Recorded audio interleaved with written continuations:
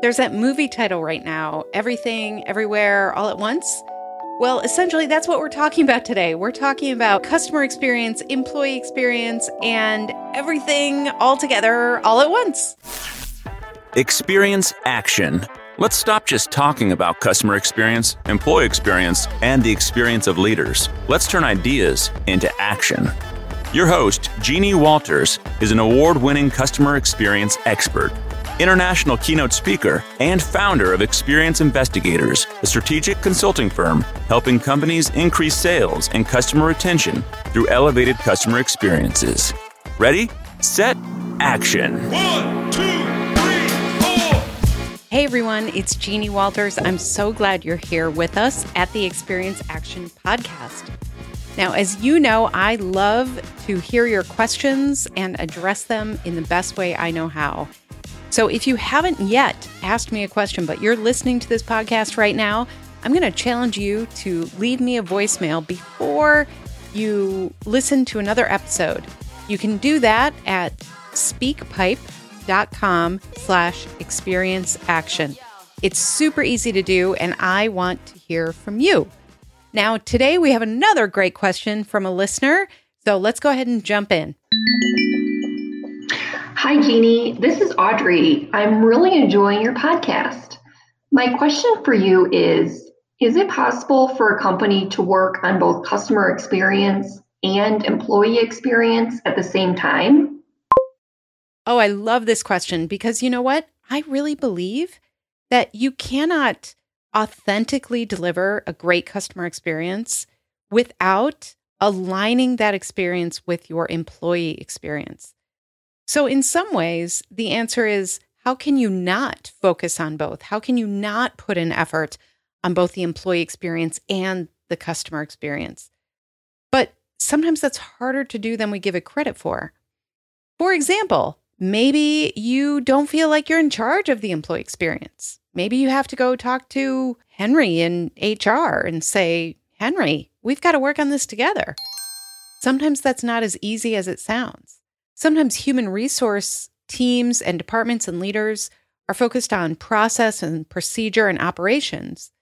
And sometimes they don't really see their role as part of developing and nurturing and really cultivating the right kind of employee experience. But this is where customer experience best practices can really come in handy.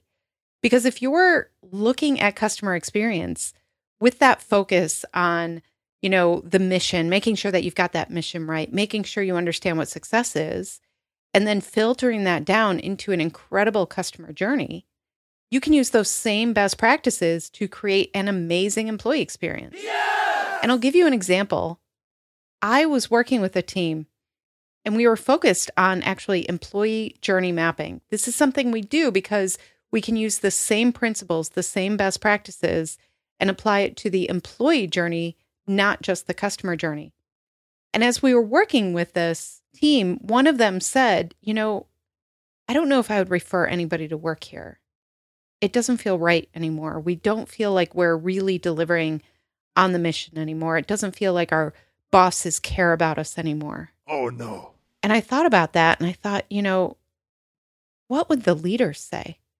In today's market, when we are dealing with huge retention issues, with finding the right talent, with not having enough people in the marketplace, all of those challenges that we have, what would they say if they knew that they had this bounty in front of them where if we have employees who refer other employees, we actually end up hiring those referrals more often than not?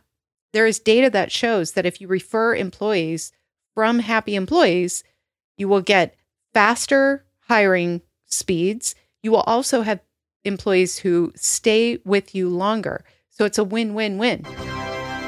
So knowing that, what we did was part of the story that we told to the executives was, hey, listen, one of the things that you say is that you want to deliver a meaningful customer experience to your customers. You want them to feel valued along every step of the journey.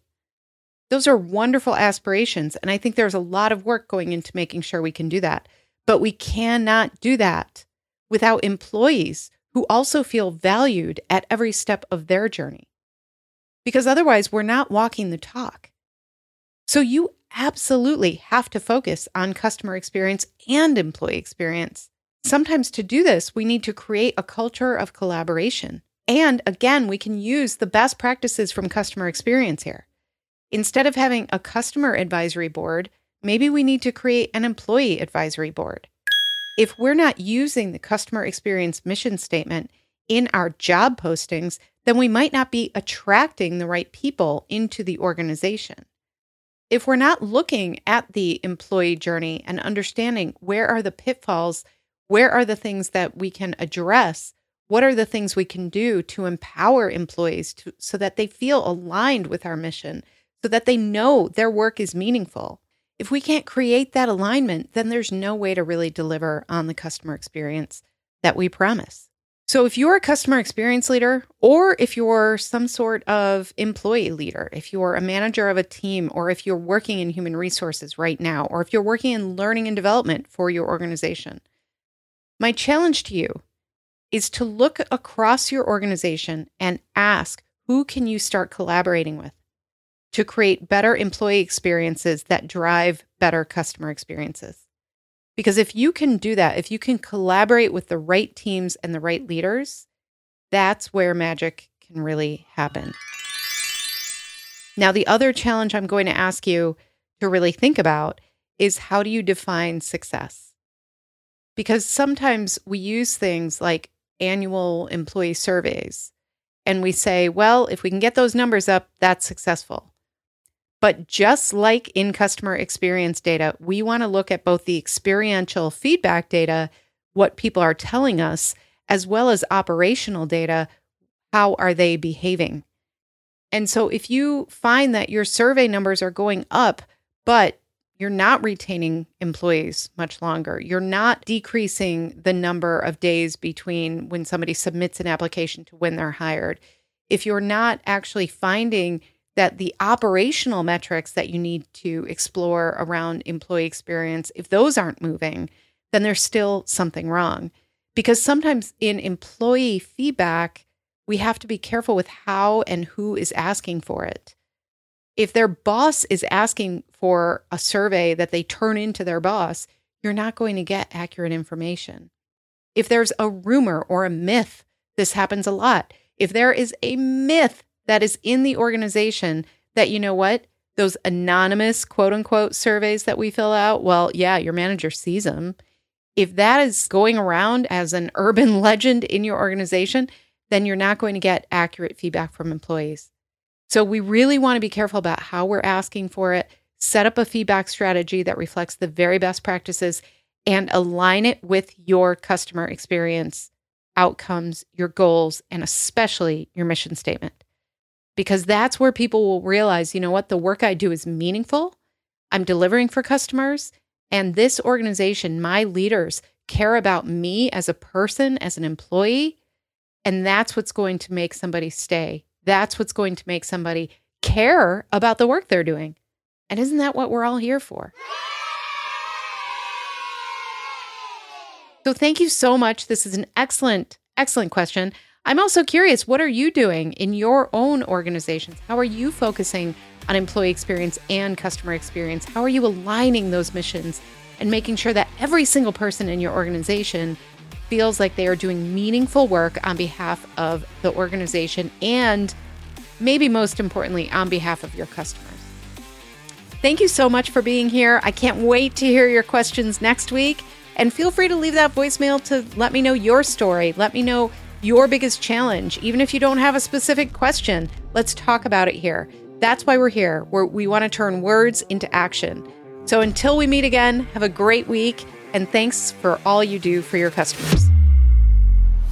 To learn more about our strategic approach to experience, check out free resources at experienceinvestigators.com, where you can sign up for our newsletter, our Year of CX program, and more.